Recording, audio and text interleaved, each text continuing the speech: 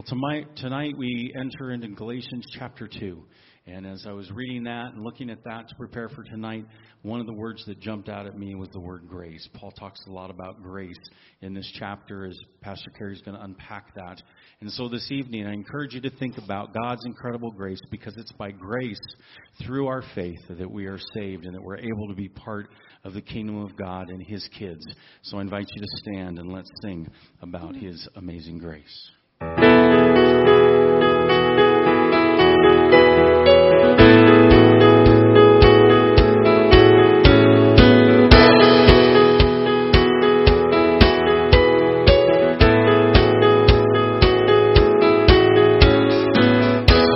The power of sin and darkness, whose love is mighty and so much stronger.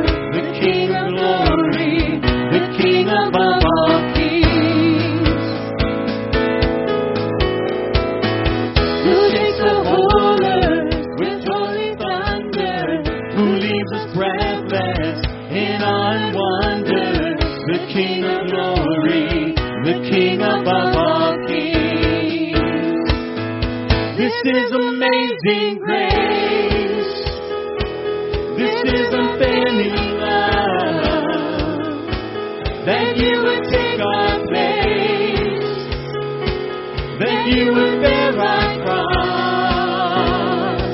You laid down your life, that I would be set free.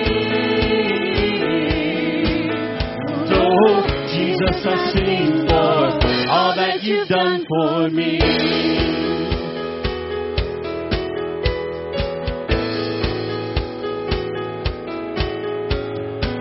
Who brings our chaos back into order, who makes the orphan a son and daughter.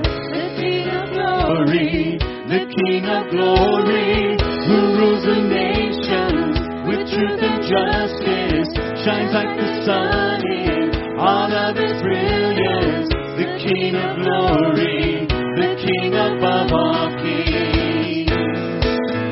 This is amazing grace. This is unfailing love, that you would take my place, that you would bear my cross.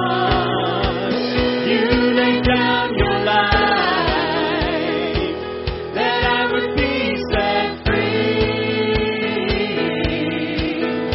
Oh, Jesus, I sing for all that you've done for me.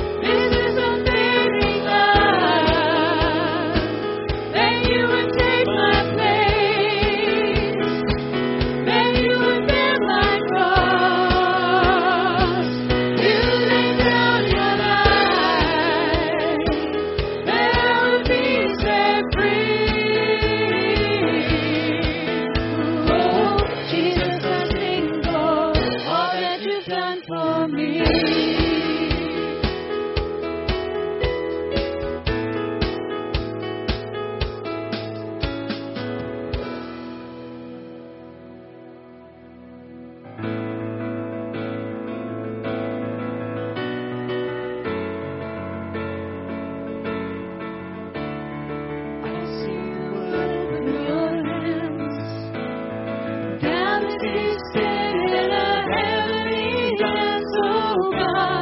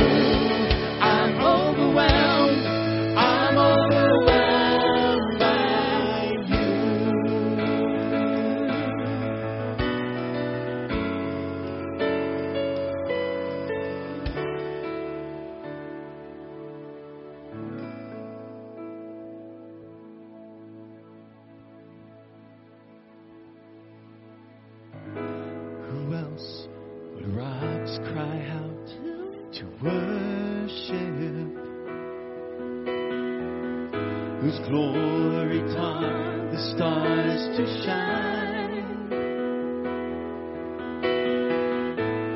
As creation longs to have the words to sing, but this joy is mine. With 1,000 hallelujahs, we magnify your name. You alone deserve the glory, the honor, and the praise. Lord Jesus, this song is forever yours. 1,000 hallelujahs and 1,000 more. Who else would die for our redemption? Whose resurrection means our rights? There isn't time enough to sing of all you've done. I have eternity to try. With 1,000 hallelujahs, we magnify your name. You alone deserve the glory, the honor, and the praise. Lord Jesus, this song is forever yours. 1,000 hallelujahs and 1,000 more.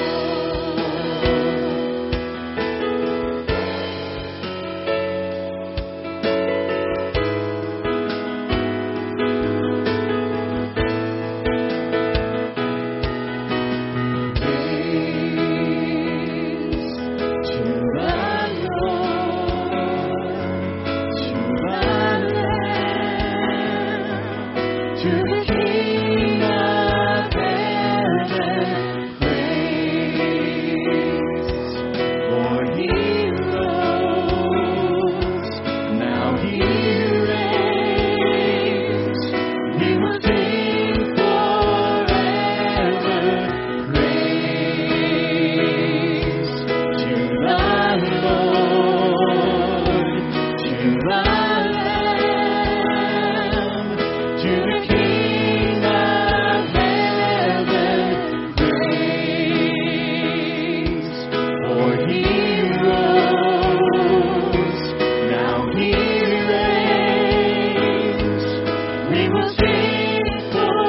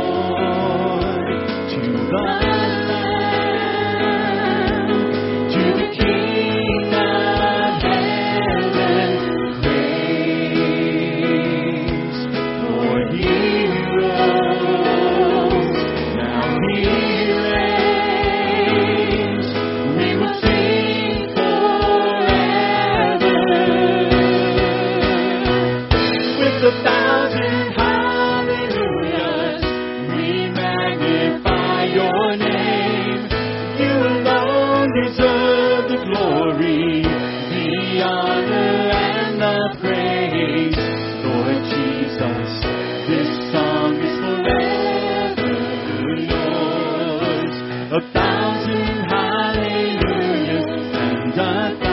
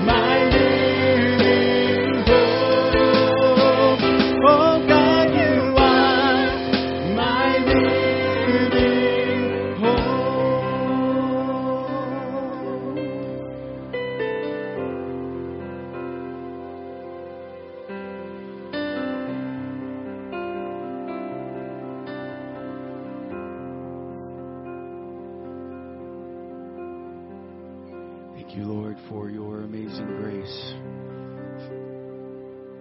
that allows us to come into your presence, that gives us that hope like no other. No matter what's going on in our lives, we can put our trust in you. We can put our faith in you, knowing that, Jesus, we are cared well by you.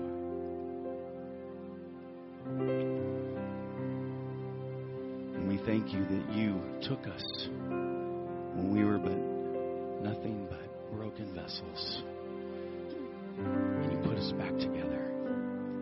And you've made us something new. And we know that you will continue to do that work in our lives until that day that we see you face to face. And so we thank you for your amazing grace.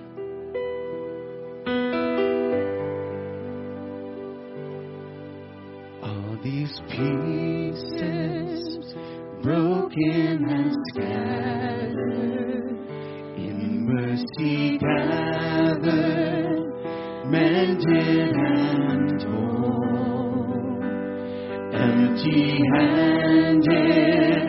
but not forsaken. I've been set free. I've been set free. Amazing grace, how sweet the sound that saved a wretch like me.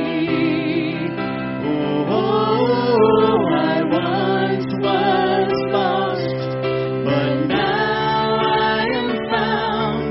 Was blind, but now I see. Oh, I can see you now.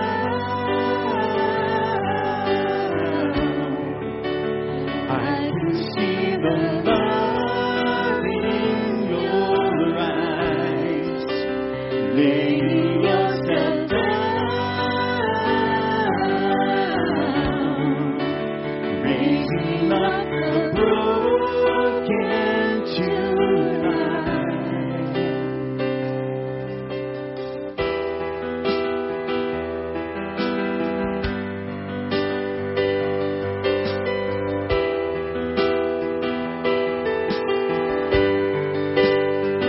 You take the veil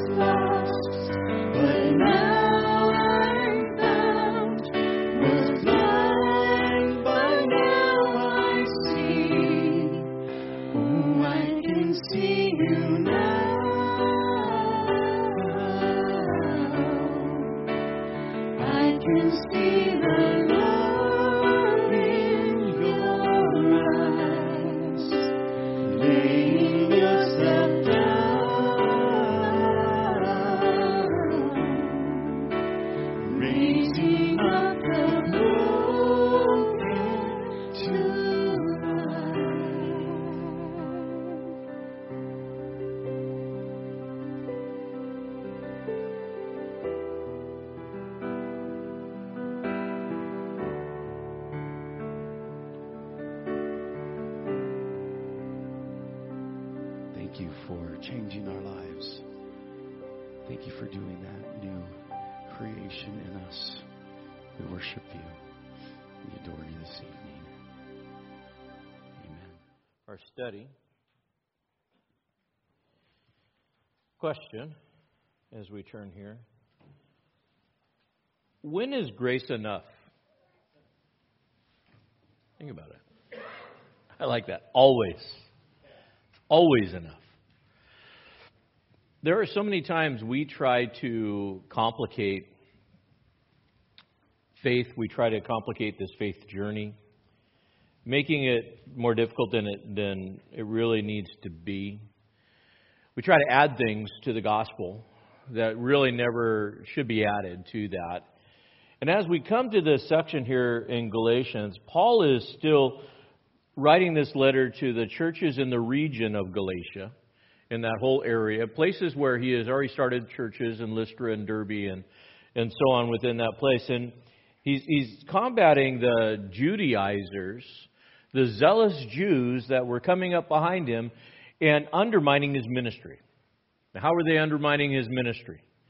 Well, what they were saying was, well, Paul's not really an apostle, and he really doesn't know what he's talking about, and he's not giving you the whole truth. In fact, if you really want to be a good Christian, then yeah, okay, you can believe in Jesus and he died on the cross for your sins, but you really need to obey all the Jewish ceremonial law if you really want to be good.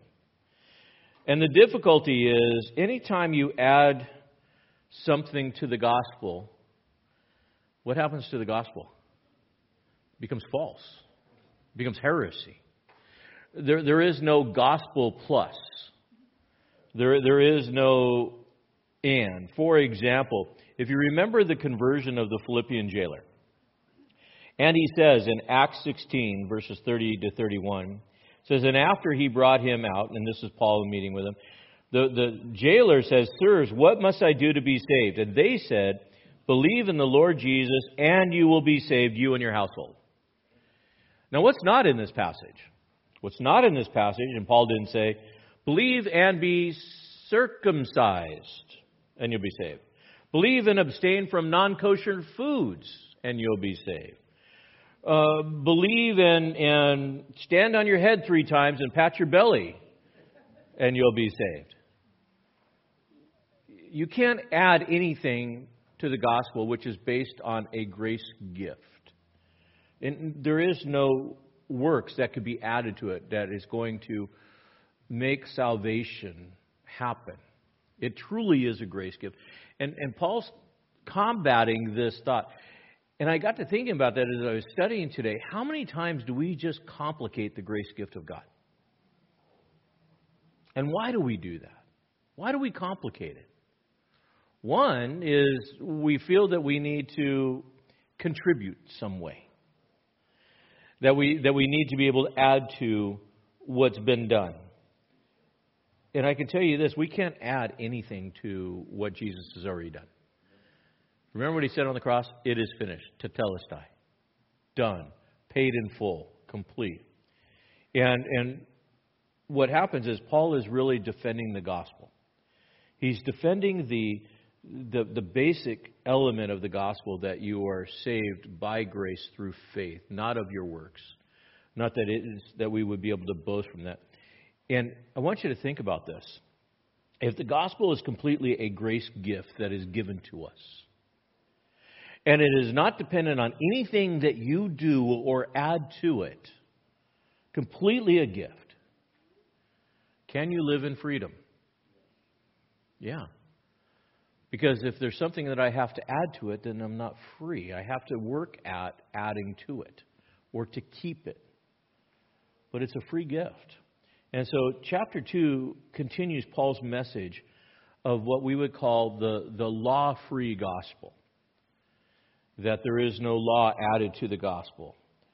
And with this, he's reviewing his meeting with the leaders here in chapter 2, because they were questioning his authenticity as an apostle. And then second, he's going to review a conflict that he had with Peter, with Peter's hypocritical actions within this. And what that does is that really sets the stage as he's going through the history in chapter 1 and 2. Chapter 1 and 2, there's great English. Chapter 1 and 2.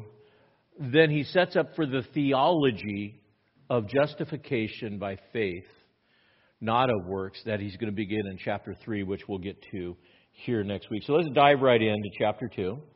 In the first 10 verses, really this conflict over circumcision. He says, "And then after an interval of about 14 years, I went up again to Jerusalem with Barnabas, taking Titus along also. And it was because of the revelation that I went up. I submitted to them the gospel which I preached among the Gentiles. But I did so in private to those who were of reputation, for fear that I might be running or had run in vain. But not even Titus, who was with me, though he was a Greek, was compelled to be circumcised.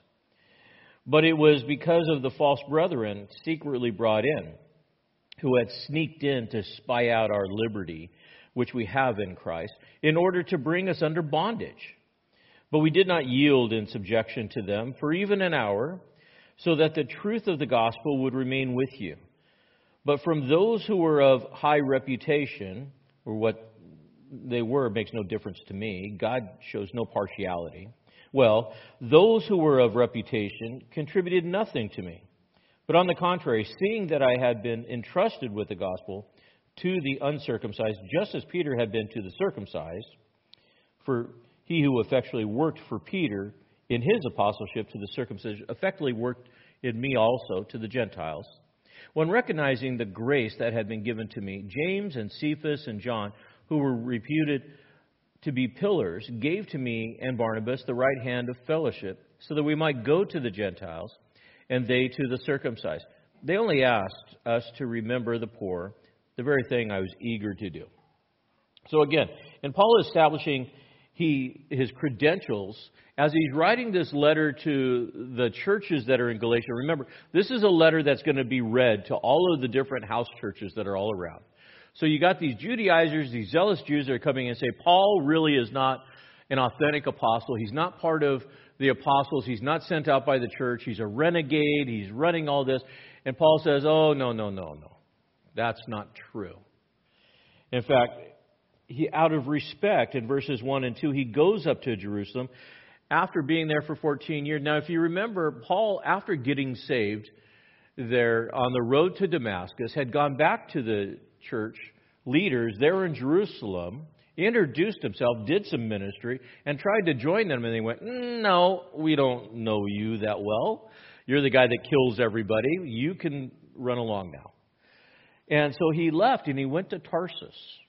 And after going to Tarsus and being there for a while, a revival had broken out in Antioch. Barnabas went up to check it out. And if you remember our studies through Acts, Barnabas went up to check it out in Antioch and said, wow, this thing is big.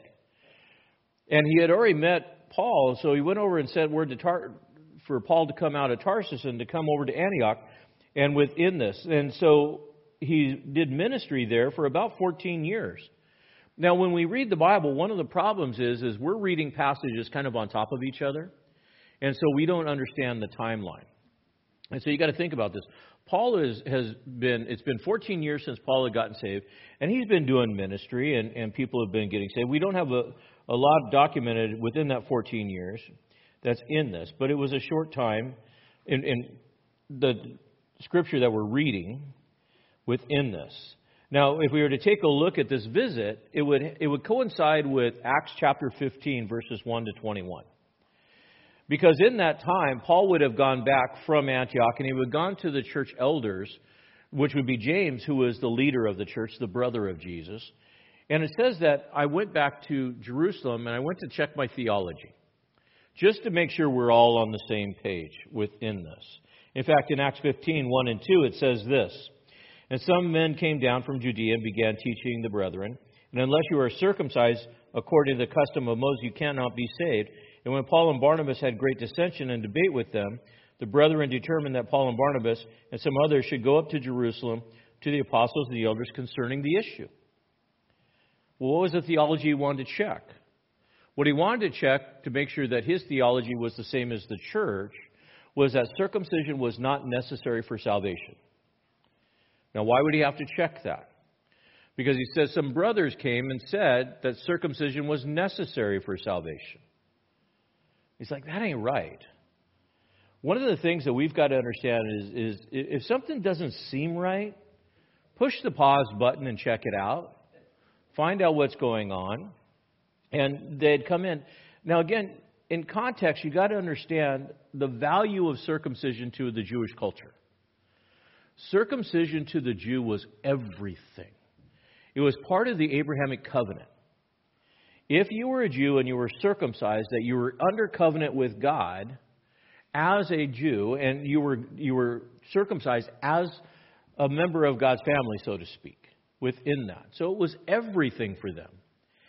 And this movement of Christianity was a newer movement. You got to understand that Christianity came out of Judaism. And so these Christian Jews were having a hard time wrapping their head around this law-free gospel. That you can be saved outside of circumcision. That circumcision was not necessary anymore. And so they really struggled with that. Have you ever met somebody that was like so old school that they wanted to bring the old school into the new work? When God's doing a new work, He can abandon some of those other things. And they didn't really wrap their head around this whole concept with this. And so they showed up in Antioch, and Paul and Barnabas said, we need to go meet with the church to make sure we're on the same page. And so he does. And in this meeting within this, Peter declared that the Gentiles were receiving the gospel and they were being saved without circumcision. Which again, you got to understand the Near Eastern culture. How did the Jews view Gentiles? They would call them dogs. They thought that they were second-class citizens. They were looked down upon. So the idea that a Gentile would be saved just like a Jew was outside of their concept and their construct. They just couldn't wrap their head around it. How could a Gentile be saved? Just like me? I'm a Jew. I'm a child of covenant, and they'd be just like me. And so within this, they all got together, and they began to debate with this. How can these people be saved? And how can there be salvation without distinction or prejudice? Now, in our world, are there prejudice? A lot. When I would travel down into Baja, California, when I lived in SoCal, and we would go on mission down into Baja, and we would do ministry down there, it was like I went back into, I don't know, like, the 50s with the prejudice. But it was in the Mexican culture. They had the Mexicans that were there, that were Mexican nationals, and then they had the Awakan Indians out of Central America that was down there from Oaxaca, and they would come up, but they were always treated poorly. Awakans were, if you've ever been in like Tijuana or down in that area, the ladies that are always sitting on the street and they've got the chicle, the little gum, and they got the kids and they're begging, those are Awakan Indians. They're not allowed to own land. They have to beg. They're the farm workers. They're treated poorly as second-class citizens, and they're prejudiced. In Israel, there was the Jews, and then there was the Samaritans. They had a prejudice. And if you weren't a Jew and you were a Gentile, that was even worse. So much so you couldn't even eat with them. And so with all of these things, we have prejudices today in our culture, where we view people as second-class citizens and such. And so in their mind, they're really struggling to understand this concept that everybody has the same opportunity for salvation. And that they're all saved by an act of grace that is given there. In fact, Acts 15, in that same conversation in the Jewish council, verses 6 to 12 says this, "And the apostles and the elders came together to look into this matter. And there had been such a debate, Peter stood up and said to them, 'Brethren, you know that in the early days God made a choice among you, that by my mouth the Gentiles would hear the word of the gospel and believe. And God, who knows the heart, testifies to them, giving them the Holy Spirit.' Note, just as he also did us, and made no distinction between us and them, cleansing their hearts by faith. Now therefore, why do you put between us and them, why do you put God to the test by placing upon the neck of the disciples a yoke which neither our fathers nor we were able to bear. But we believe that we are saved through grace of the Lord Jesus, in the same way that they are also. And all the people kept silent, and they were listening to Barnabas and Paul as they were relating what signs and wonders God had done through them among the Gentiles. It blew their mind. How can a Gentile be saved? How can a Gentile be saved by Jesus the same way? How can their life be the same value as mine? Well, here's the fact of the matter. God values every life valuable. Every life is redeemable. Who are we to say to one person, you're worthy of salvation and you're not? We can't do that. We can't segregate and be prejudiced towards people. We need to share the gospel evenly so that all will come to faith. And within this. So as they would debate and they would discuss, and again, we're looking backwards on this going, well, duh. Yeah, that should be. But this is all new to them. And they're trying to wrestle with thousands of years of culture and all of these things, trying to figure out. And you know, it was much like what happened in the South during the 50s. With African Americans being able to ride on the bus and using the same bathrooms and all of these things. We're no different. We get stuck in a cultural norm and we believe that cultural norm is right. We could be wrong. In fact, we are wrong when it comes to Christ because God loves everybody without distinction. He doesn't see color, He doesn't see race, He doesn't see gender, He doesn't see any of these things. So within this, they had to wrestle with how do we navigate these two cultures, the Jewish culture and the Gentile culture, the Jewish culture that grew up with dietary laws and all of these different things that are so much part of their life, and the Gentiles who do things so differently than us. How do we navigate that and have unity? Well, we have to talk about it. And we have to come to an agreement. And so the council will get together in verses 20 to 29 of Acts 15.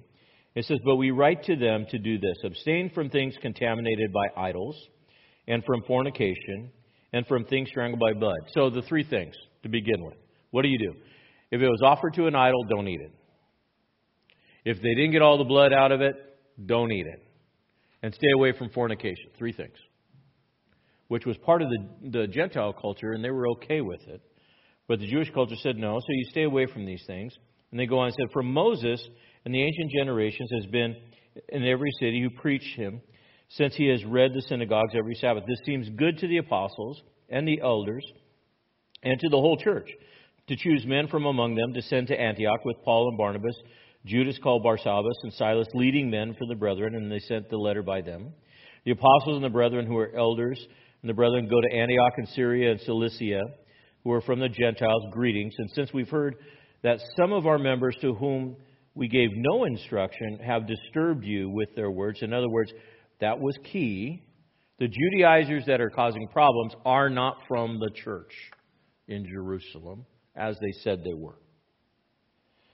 Within this, and they're unsettling their souls. It seems good to us to have become of one mind to select men to send to you our beloved Barnabas and Paul, men who have risked their lives for the name of our Lord Jesus Christ. Therefore, we have sent Judas and Silas, who themselves also report the same things by word of mouth, for it seems good to the Holy Spirit to us to lay upon you no greater burden than these essentials, that you abstain from the things sacrificed to idols, from the blood, things strangled, and from fornications. And if you keep yourselves free from such things, you'll do good and fare well. Question. Did the Jewish leadership, James, Peter, John, send Paul out? Yes. Did they send him out with a unified instruction? Yes. Was there a unified command within the church? Yes. The Galatians were not being told that. They were being told that Paul was a renegade within this. And so Paul refers to this council and he says that I went up to the council and this is all stuff that could be checked out. And so from the beginning of this Gentile mission, there was this contention between the Jews and the Gentiles, this conflict. And it was all about how they approach grace. Because the Jews wanted to follow the law.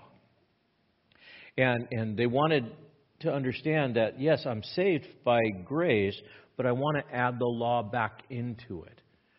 We have a word for that. It's called legalism. Legalism. Have you ever heard of it? Sure. Where you have certain things that you got to do. And it conflicts in the church today. This legalist, and what ends up happening is there's this conflict between the legalists and the liberals. Both extremes on the, and I can tell you what, anytime you take an extreme spiritual position, you're going to be wrong. You're going to be wrong. If you go extreme on the legalism, you're going to be wrong. If you go extreme on the liberalism, you're going to be wrong. You're best to stay in the center of the lane of the gospel. And there's this fight that ends up happening between the legalist and the liberal. Who's right? Who's righteous? And what is righteousness by whose standard? Is righteousness by the legalist standard? Is righteousness by the liberal standard? And you get into this debate. What is the best thing you can do? Go back to the Word of God. What does God's Word say? And hold to that. And stop judging each other based on what kind of spiritual habits they have.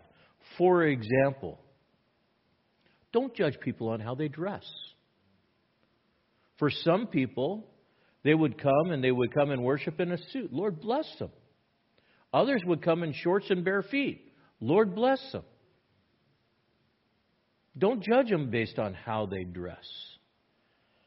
Don't judge them based on the holidays that they celebrate, or don't judge people based on the music that they listen to, or the type of music that is going on, or the foods that you eat, or the company that you keep. Don't judge people based on that. Because who are you to judge? And by what standard? We're all saved by grace. And we all have a faith journey that is unique to us. And we need to keep the main thing the main thing. And to understand that. In fact, in Matthew 15, verses 17 to 20, Jesus says this: "Do you not understand that everything that goes into a mouth passes into the stomach and is eliminated? But the things that proceed out of the mouth come from the heart, and those defile the man. For out of the heart comes evil thoughts, murderers, adulteries, fornications, thefts, false witnesses, slanders. These are the things which defile the man. But to eat with unwashed hands, it doesn't defile a man." The legalist will pay so much attention about looking right, but slander and gossip and vile will come out of their mouth and out of their heart, and they'll appear to be righteous because I obeyed the right things. And Jesus says, no, that's not the way it is. We need to focus on our heart within this. And the problem is these Judaizers were coming behind Paul and saying, well, we need to focus on the legalism. So in verses 1 and 2, he goes up and he checks himself, which I think we always should. When we feel like we're out of line, we need to check ourselves. Whether we're too much liberal, too much legalist, we need to check ourselves against the Word of God. And I believe against leadership that we submit to, as Paul was submitting to the leadership of the church. But Paul refused and Titus to get into this legalism. He says, but not even Titus, who was with me, thought, though he's a Greek, compelled to be circumcised. But it was because of the false brethren that came in. So what Paul is accounting for is that while Paul, Barnabas, and Titus were in Jerusalem at that time, the Judaizers were coming up to Titus and saying, Titus, you need to be circumcised. Titus was a Gentile. Paul's like, no, he doesn't need to be circumcised. Well, he's a Christian. He needs right in the presence of Paul, and they got into this debate over it. Titus was Paul's son in the faith. He was trained up by Paul as a disciple. He was guarding him. He brought Titus, the Gentile, to Jerusalem so that James, Peter, and John and the other church could see a true Gentile that was truly saved. Evidence of this work. But these zealots came in and said, you need to be circumcised within this. And it was provoking Paul within this.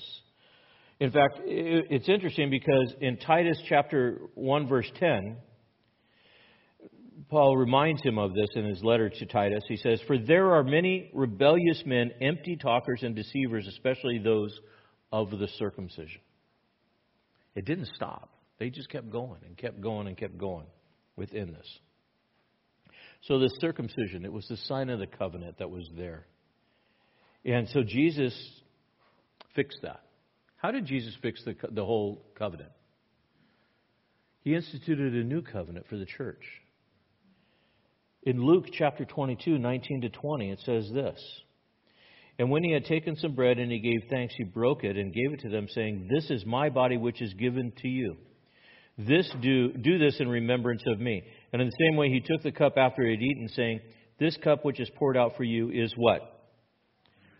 New covenant. A new covenant. The new covenant of communion was specifically between Jesus and the believers that is there. When we celebrate communion on Good Friday, we're going to be celebrating that new covenant within this. And know that circumcision, though it was an outward covenant based on the law, the new covenant is inward in the heart. In the heart. Question. Who can accurately judge your heart? Can anybody accurately judge your heart? There's only one. Only one. That's God. You know what that means? You only answer to one. To God. And it's based on that personal relationship, that new covenant relationship that's between you and God. Within that. It's not this outward sign of this circumcision that's there. In fact, Paul later at the end of this letter in Galatians 6:15 will say this, for neither is circumcision anything nor uncircumcision, but a new creation. You know what really matters? It's not if you're circumcised or uncircumcised. You know what really matters? Are you born again? Are you a new creation?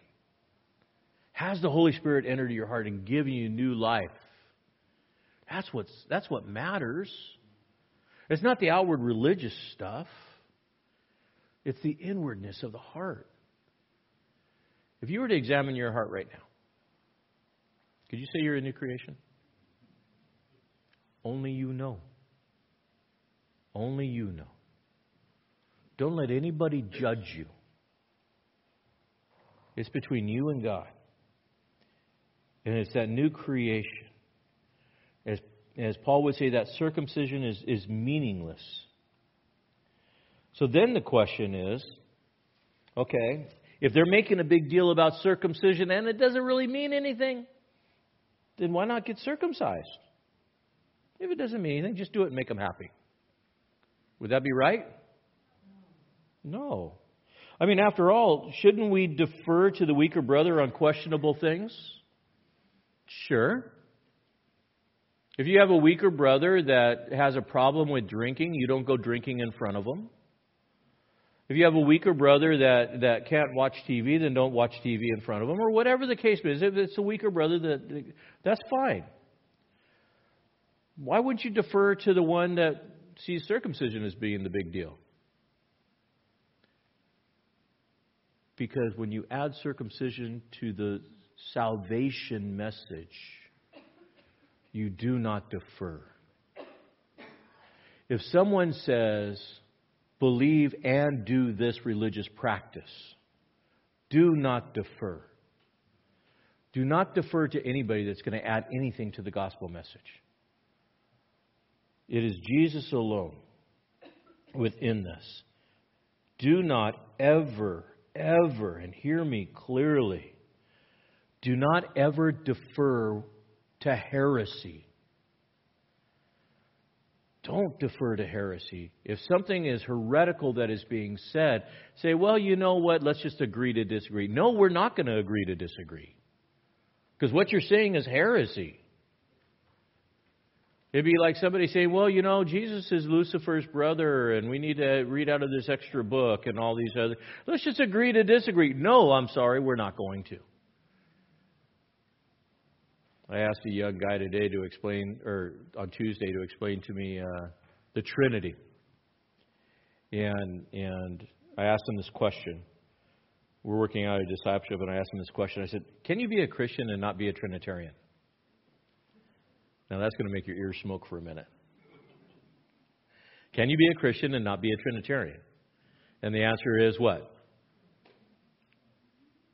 You're thinking, aren't you? Can you be a Christian and not be a Trinitarian? The answer is absolutely no. Why? Because a Trinitarian believes in God the Father, God the Son, and God the Holy Spirit. And if you don't believe in God the Father, God the Son, and God the Holy Spirit, then you can't be a Christian. Because you don't believe in Jesus, who died on the cross for your sins, that was sent by the Father, and you don't believe that the Holy Spirit will indwell you and cause you to be born again. So who are the people that don't believe in the Trinity? Those that only name the name of God and don't believe in Jesus or the Holy Spirit at all. And if you remove Jesus and the Holy Spirit, can you have salvation? No. Therefore, the answer is what? No, you cannot be a Christian and not be a Trinitarian. You have to be a Trinitarian to be able to understand that. And the Bible teaches that. So that's an example of the heresy. We have to be careful. And I love the fact that Paul says in his letter, he says, I refuse to entertain it for 1 hour. In other words, I'm not going to give an inch. Now, this is the same guy who says, I'll become all things to all men that I might save some, who says, when it comes to heresy, I will not give an inch. And don't. Paul refused to give an inch for one moment when it comes to the purity of the gospel. Or to give in to this religious or social pressure. Luther calls this sanctified stubbornness. I love it. You're stubborn. I'm sanctified and stubborn. Now, I'm not budging on this, within this. Because you don't mess with the gospel. There'll be people that will say, for example, you need Jesus and the Mass. Or you need Jesus and add confession. Or you need Jesus and you have to have water baptism. Or Jesus and you have to speak in tongues. Or Jesus and you have to have good works. Whenever you say Jesus and something, do you have another gospel? Yes. It's Jesus alone. And we need to not cave in. And I think it applies especially to Christians today. Do not cave in to what society tells you is appropriate. Or what society tells you you should do when it contradicts the Word of God. You're so old-fashioned. You're so narrow-minded. Yes, I am narrow-minded. When it comes to the gospel, straight is the way and narrow is the gate, and few are that find it. We got to be Christocentric, Christ-centered, and nothing else. Now, some of you theologians sitting here are going, well, wait a minute. What about Timothy? Because didn't Paul have Timothy and encourage Timothy to be circumcised when he came? And the answer is yes, he did. See, there it is. Question. Timothy's father was what? A Gentile, Roman. Timothy's mother was what? Jewish. Was his grandmother Jewish? Would it be appropriate for Timothy, who has a Jewish mother, to practice circumcision? Yes, he could, if he so choose, because it was part of his heritage within that. And so he was able to do that as part of his worship as a Jew, because he had a Jewish mother and a Roman father. And Paul would be what he needed to be without violating himself, because Paul was in the same boat. He was Jewish, but he grew up in Tarsus. In 1 Corinthians 9:20 and 22, it says, "To the Jew I became a Jew, so that I might win the Jews. To those who are under the law, as under the law, though not being under the law of myself, so that I might win those who are under the law. To those who are without the law as without the law, though not being without the law of God, but under the law of Christ, so that I might win those who are without the law. So Paul made it his personal distinction to be all things to all men, that I might save some without compromise within this. Now, as he goes on with this, he says, I didn't yield to them, but I did talk to those of the pillars of the church. And he connected himself with the pillars of the church. But it's interesting, he didn't do it as a respecter of person. Notice in verse 6. It says, what they were makes no difference to me. God shows no partiality. Have you ever met somebody that name drops? I know somebody that, and I'm special and all of these other things. It didn't matter to Paul that James was Jesus' brother, or that Peter was the pillar of the church, or John within that. What mattered to him was to be correct in his theology within this, and to share the gospel, and to make sure that there was unity in the way that they were sharing the gospel within this. And so he goes to James and he goes to Peter, and he recognizes the leadership, but he's not impressed with human credentials. There are some people that will get starstruck, right? So, you see somebody coming in and they're like, oh, Billy Graham came into the room, which would be an amazing thing because he's dead. But, you'd be blown away. Oh, there's Billy Graham, Or you see these people, these great theologians. I learned a long time ago, it doesn't matter who the pastor is or who the theologian is, if John Piper came in or whoever, if they came in, they're just people. They're just people. And God may give them a big platform, but they're no better than you. You're a Christ follower. You are a child of God, of the Most High. Same as them. You have different functions and different roles, but don't be a respecter of person, because if you start chasing celebrities, you're going to run amok within this. So he went to these pillars to validate the ministry, and he says to the church of Galatia, and these pillars that you're looking at finding respect for, they gave me the right hand of fellowship. The word fellowship, koinonia. The right hand, it says, yes, we are doing everything in common. Yes, we are together. It's the same gospel message. We're preaching the same gospel message. There's a couple of things that we're going to work out, but it's going to work within this. And they stayed together. And so Paul was encouraged, as you go out, do all of this, but don't forget the poor. Paul is writing to Galatia, who actually gave money to the poor. Now, when you look at verse 10, it says, and only ask to remember the poor, the very thing I was eager to do. Who were the poor? You know who the poor were? The persecuted Jews in Jerusalem. Paul went on his whole mission trip and gathered money from Macedonia and from Asia and brought money all the way back to the church of Jerusalem.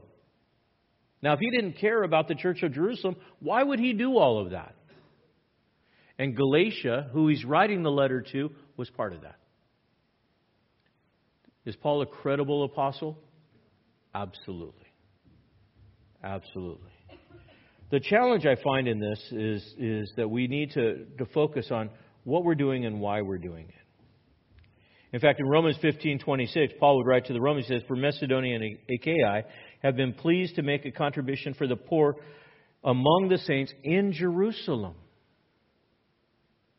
Have you ever heard the saying, your actions speak louder than your words? Sure. There's another part of that saying.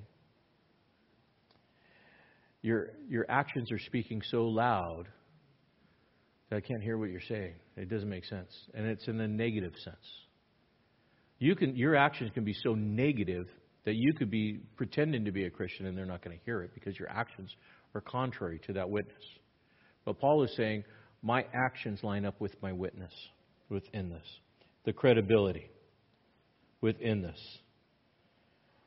As Paul finishes out his statement to these people, he does one more thing. He says, he says, I am not a respecter of persons, but I do respect the people. But what I respect more is proper theology. And here's what it looks like. He wants to give them an example. If you want to confront somebody, don't confront them over the law and be circumcised. Confront them over their hypocrisy. So he takes a look at Peter as an example. In verse 11, that takes us all the way to 21, here's the account of Paul confronting Peter's hypocrisy. And again, he's writing to this church of Galatia because he wants them to understand he's not a respecter of persons and that he is against this idea of the law, that we're saved by grace. So he's setting up his point. He says, but when Cephas, which is Peter, came to Antioch, I opposed him to his face because he stood condemned. For prior to the coming of certain men of James, he used to eat with the Gentiles. But when they came, he began to withdraw and hold himself aloof, fearing the party of the circumcision. And the rest of the Jews joined him in hypocrisy, with which result that even Barnabas was carried away by their hypocrisy. And I saw that they were not straightforward about the truth of the gospel. And I said to Cephas, in the presence of all, if you being a Jew live like the Gentiles, not like the Jews, how is it that you compel the Gentiles to live like the Jews? Now, to me, this is amazing. The first thing that Peter does is he's compromising out of fear. He says, when Cephas came to Antioch, everything was good and he was eating with the Gentiles, but I opposed him in the face because he stood condemned. Why? Because at one point, Peter was having fellowship with the Gentiles and eating with them. But when the Jews came from Jerusalem, Peter went, oh, I can't eat with you. I'm going to go over here with my Jews. Because I'm a Jew and I can't have anything to do with you. This is Peter. This is Peter who was with Jesus. This is Peter who preached at Pentecost. And thousands of people got saved. This is Peter, the great apostle, who Jesus said, I'm going to give you the keys to the kingdom of heaven. This is Peter who says, uh-oh. The Jews from Jerusalem are here. I need to go over here because I don't want them to see me with these Gentiles. Within this, we can see the hypocrisy that's there. And within that, one of the worst witnesses that we can ever have is to be hypocritical in our faith, where we present one thing and we do another within this. And again, there is this great spiritual awakening.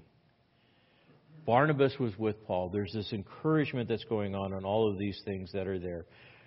And Barnabas was up there. Paul was up there. Peter comes up to check things out. Acts chapter 11, verses 22, 26. The news about them reached the ears of the church in Jerusalem. They came, sent Barnabas off, and when they arrived, the witnesses of the grace of God, he rejoiced and began to encourage them all with a resolute heart to remain true. For he was a good man, full of the Holy Spirit and of faith. This is Barnabas, who had never hurt a fly. And considerable numbers were brought to the Lord, and he left for Tarsus to look for Saul, found him, brought him back to Antioch, and the church taught considerable numbers, and the disciples were getting saved. And then Peter comes up, and there's this conflict that's going on within this. And there was a tension. Question. Should Paul have just let it go? Should he have just let it go when he saw the hypocrisy? Absolutely not. Absolutely not. Why? Because Peter was a pillar in the church. And he was acting inappropriately. But he's Peter. Don't say anything to Peter. He's the first pope. Not really, but... And it says he confronted him in his face. To eat from the Jewish standpoint and the Near Eastern standpoint, to eat with somebody and have fellowship with them was to share in common. Why? It is super cool, the concept. Imagine you're all sitting around a table, leaning on your left side or leaning on pillows, and you all have common bowls. And you take the piece of bread and, you're not using forks and like our Western culture, we have our own plate. Don't touch my plate. kind of thing. And you're all eating out of the same bowl, which is freaking you all out right now. All you germaphobes. It's bad when they double dip, but that's what, But the whole idea is, I'm eating out of this bowl, and you're eating out of that bowl, and the same food that is coming into me is coming into you, and we are having in common. We go to Israel, one of the things we do is we go to Abraham's tent, which is really kind of cool, and we sit around these tables, and we all eat out of the same bowls. And for those that are germaphobes, I think they get forks or something, I don't know, but it's to have in common. Now, the problem was the culture said, if you were a Jew and you were eating with a Gentile, the sin of that Gentile contaminated the food, and you eating that food, then their sin would come into you through the food. Now, is that true? No. But this is what they had. They had these dietary laws, and Peter was adhering to the dietary laws. Now, I got to thinking about this. Can we fault Peter for this because he culturally grew up with this? No, he's predisposed. Again, Christianity is all new. Did he struggle with this? Yes. How do we know this? Acts chapter 10 tells us the account of dealing with Cornelius when Peter was hanging out, which is kind of weird because he was at Simon the Tanner's house, which is a place he shouldn't have been anyways, if he was going to be a good Jew. And he gets summoned to go over to Cornelius' house. And in Acts chapter 10, is one of my favorite verses in 13 to 15, my favorite verses in the whole Bible. It's awesome. And so God's calling him to go, and it says, and a voice came to him, and he has this dream of the sheet that comes down with the animals and goes back up and all of this, and he's really struggling with, what do I do with this? And the voice says, get up, Peter, kill and eat. I love it. Peter says, by no means, Lord, for I have never eaten anything unholy and unclean. And again a voice came down to him a second time and says, what God has cleansed, no longer consider unholy. Think about that.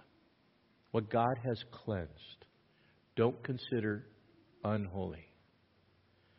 Is he talking about food? No, he's talking about Cornelius. He's talking about the Gentiles. He's talking about people. Hear me clearly. Tonight, Jesus has forgiven you of all of your sins. He has cleansed you. You stand before God righteous and holy, not because of anything you've done, nor anything you do can change that. And what God has declared to be holy and clean, we cannot consider unholy or unclean. Peter learned this lesson. In fact, he defends his actions when he goes back to the church in Acts 11. He says, therefore, God gave to them the same gift as he gave to us after believing in the Lord Jesus Christ. Who was I to stand in God's way? Yet later, Peter struggles again with the Gentiles. Do we struggle with our own ideologies? Yes, we do. We may know it here, but getting it here is hard. Peter, do you know that Gentiles are to be witnessed to and can be saved? Yes. Do you still struggle with them when you see them? Yes. Why? Because I grew up that way. So what should he do? Stop? The problem is, when he got to Antioch, he freaked out because these other people came. So Paul got into his face within this. Not only because Peter was being hypocritical, but he was leading Barnabas and the others with him. We often wonder, we say, okay, well, what happened with Matthew 18? Shouldn't he have gone to him in private and had this little private conversation? No. Why? There is a higher level of accountability for a spiritual leader than the average person. When a spiritual leader pulls people away and leads them astray, they should be confronted publicly. We know this based off of 1 Timothy chapter 5, verses 19 to 21. Do not receive an accusation against an elder except on the basis of 2 or 3 witnesses. Should be established. Well, how do we know that Paul had it established? He had Barnabas and he had the other people that were there, and he was there. So he had enough. Those who continue in sin rebuke in the presence of all, note, so that the rest also will be fearful of sinning. I solemnly charge you in the presence of God and Christ Jesus and the chosen angels to maintain these principles without bias and doing nothing in a spirit of partiality. What happens if I sin? Well, then I need to deal with God. What happens if I start leading people astray? You better come to me and tell me. And the elders should pull me out in front of everybody and declare it publicly. Why? Because as a pastor, I'm called to a higher standard. And people will follow what I do. And they did that with Peter. So Paul came to him and said, you're a hypocrite. You're wearing a mask within this. Now again, Peter understood this. He knew his true conviction. He already had the Cornelius experience. He knew better, but he allowed his emotions to drive him. Was Paul angry at him? Yeah, because he's bringing people astray. Was Paul redemptive? Absolutely. Absolutely. Because when you confront somebody in their sin, you're always looking to restore them in restoration. And I was reminded of the last time that Peter took his eyes off of Jesus. What happened to him? He began to sink in the water. And that's what happens. We take our eyes off of Jesus, we take a look at other people, and we allow the opinions of other people to drive us more than our relationship with Jesus.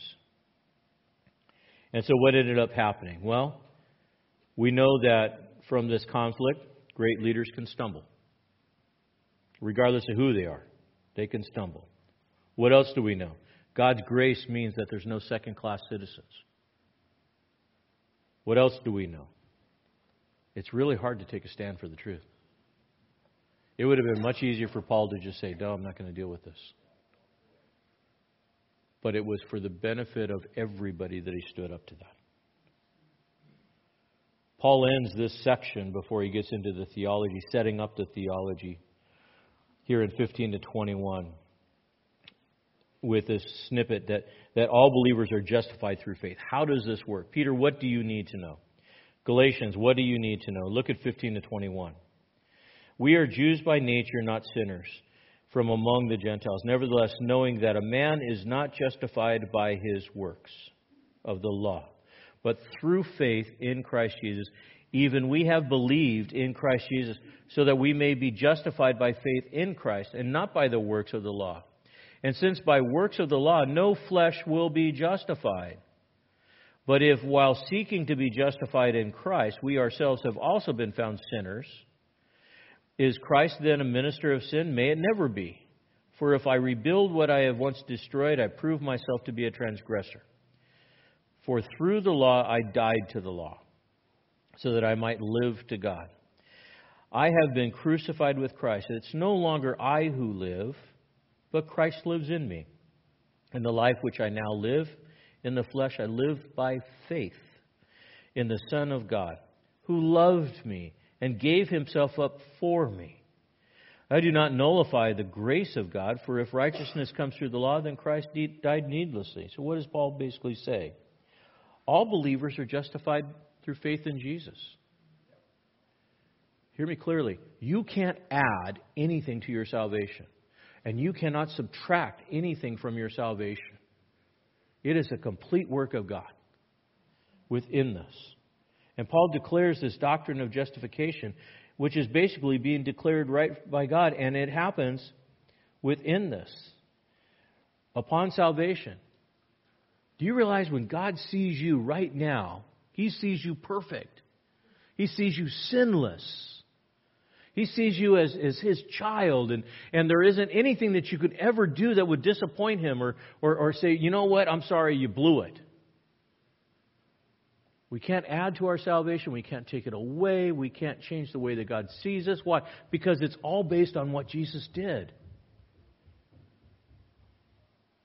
the Jews got the law, and the law was good. It was there given to reveal sin. We understand that the circumcision was to separate the Jews, but it was just something of the flesh. Ephesians 2:11 and 12 says this, "Therefore remember that formerly you, the Gentiles that were in flesh, are called uncircumcision by this so-called circumcision." There was this division, which is performed in the flesh by human hands. Remember that you were at times separated from Christ, excluded from the commonwealth of Israel, strangers to the covenant of the promise, having no hope without God through the world. You were, but you're not now. Please do not let Satan or anybody else rob you of the joy of your salvation. You are not who you were. You are perfect. And Paul's argument is this: your birth origin doesn't matter. It doesn't matter if you're Jew or it doesn't matter if you're Gentile. You're new in Christ and a new creation within this. And he said this: no flesh will be justified by the law. There isn't anything that you can do. There is no legalism that will get you into heaven. Paul was not anti-law. Fancy word is antinomial. Not anti-law. Question: do we need the law? Shake your head yes, please. You need the law. Why? Because the law reveals our sin. And I wouldn't know if I was a sinner if I didn't have law. Right? But now that I know I'm a sinner because of the law tells me that I'm a sinner, now I know I need a Savior. So I need the law to recognize that I'm a sinner so I can confess and repent of that sin and accept the Savior. But once I've been saved, redeemed, and justified, which is a legal term, then I can go back and understand the fact that God has saved me.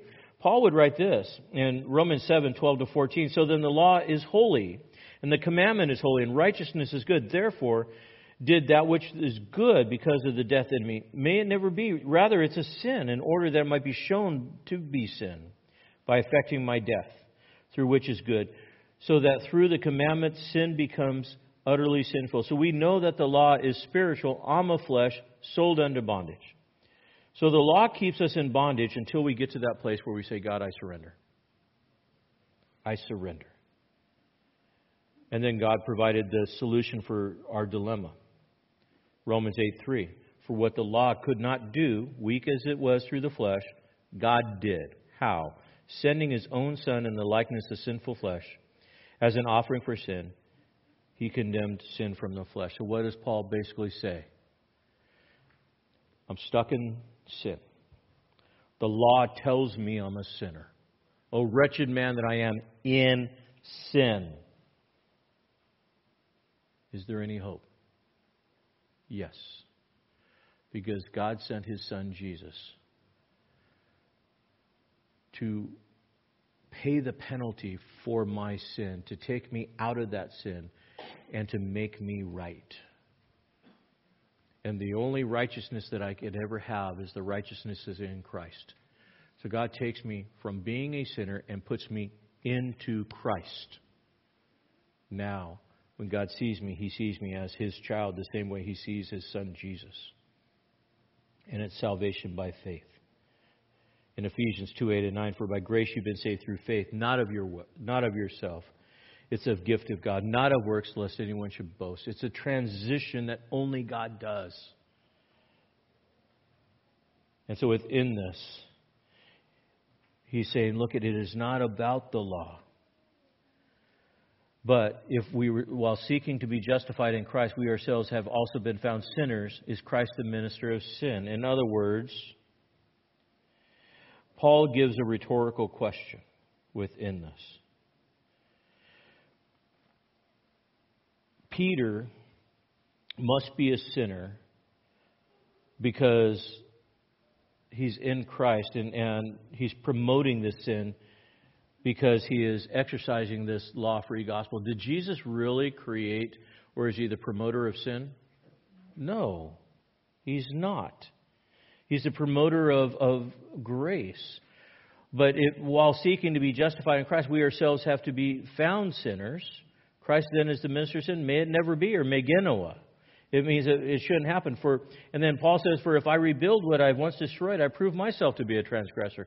In other words, he says, Peter, you can't go back into the law. Because then you're saying Jesus died needlessly. Paul's saying, I can't go back and rebuild what I destroyed. Paul was working at destroying this legalism that was there. And Paul was a great legalist within this. Why? Because notice verses 20 to 21. Or 19 to 21. For through the law I died to the law so that I might live to God. I've been crucified with Christ. It's no longer I who live, but Christ lives in me. And the life I now live, I live in the flesh. But I live by faith in this flesh. And God gave Himself. So I don't nullify the grace. Have we all violated God's law? Absolutely. But here's a question. And I got to thinking about that. How do you illustrate this? Because Paul considered himself dead to the law and alive in Christ. Why? Because Jesus paid the penalty for that. And Jesus died for that. So let's do this. Let's think about it this way. I go out and I rob a bank. Is that a violation of a law? Should I stand trial for that robbing of the bank? In the process of robbing the bank, though, the cops show up and they kill me. Now I'm dead on the bank floor. Robbed the bank. I violated the law. I'm dead on the bank floor. Right? I'm dead. Do they take my corpse down to the courthouse and then try my corpse? But I violated the law. But I'm already dead. And if I'm dead, then the law has no hold on me. Paul said, he said this, for through the law I died to the law, so that I might live to God. And I've been crucified with Christ. It's no longer I who live, but Christ lives in me. My old man is dead. And therefore, I cannot stand judgment because I'm a dead man. And I'm in Christ, which means I'm alive in Christ. And God does not judge Christ. He did at the cross for my sin. So the next time that you feel like you need to stand before a holy God and answer for your sin, understand this. That person is dead to that sin and alive in Christ. There are only two conditions that we can have. We're either in Christ or we're not in Christ. Calvin put it this way. As long as Christ remains outside of us, we are separated from Him. All that He has suffered and done for the salvation of the human race remains useless and of no value for us, as long as we remain outside of Christ. So what's the solution? Be in Christ. And if I'm in Christ, I'm not under the law anymore. Jesus paid for it. I'm saved by grace. And what a great grace gift it is. Let's pray. God, I thank You. I thank You that You've given us these truths in Paul. And Lord, there is just so much to unpack in these chapters and these verses to understand. But Lord, the big thing is this. We are justified by the work that Jesus did at the cross, not by our own works. We are saved by what Jesus did, not by our best effort. And we stand redeemed, justified, nothing on our account, because the righteousness of Christ has been put on our account. We are guilt-free before a holy God. And we will forever be guilt-free before a holy God, because there is nothing that we can add or subtract to our salvation. What a great salvation. As we close out tonight, may we think about that and celebrate that great salvation and the great grace that You've shown us. We thank You. In Jesus' name. Let's all stand.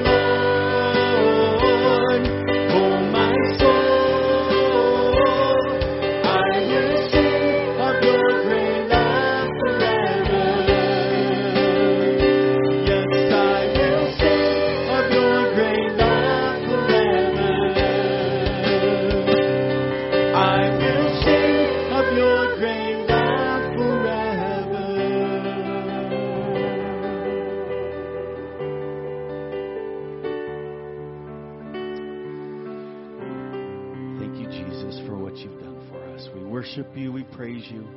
We go out the rest of our week.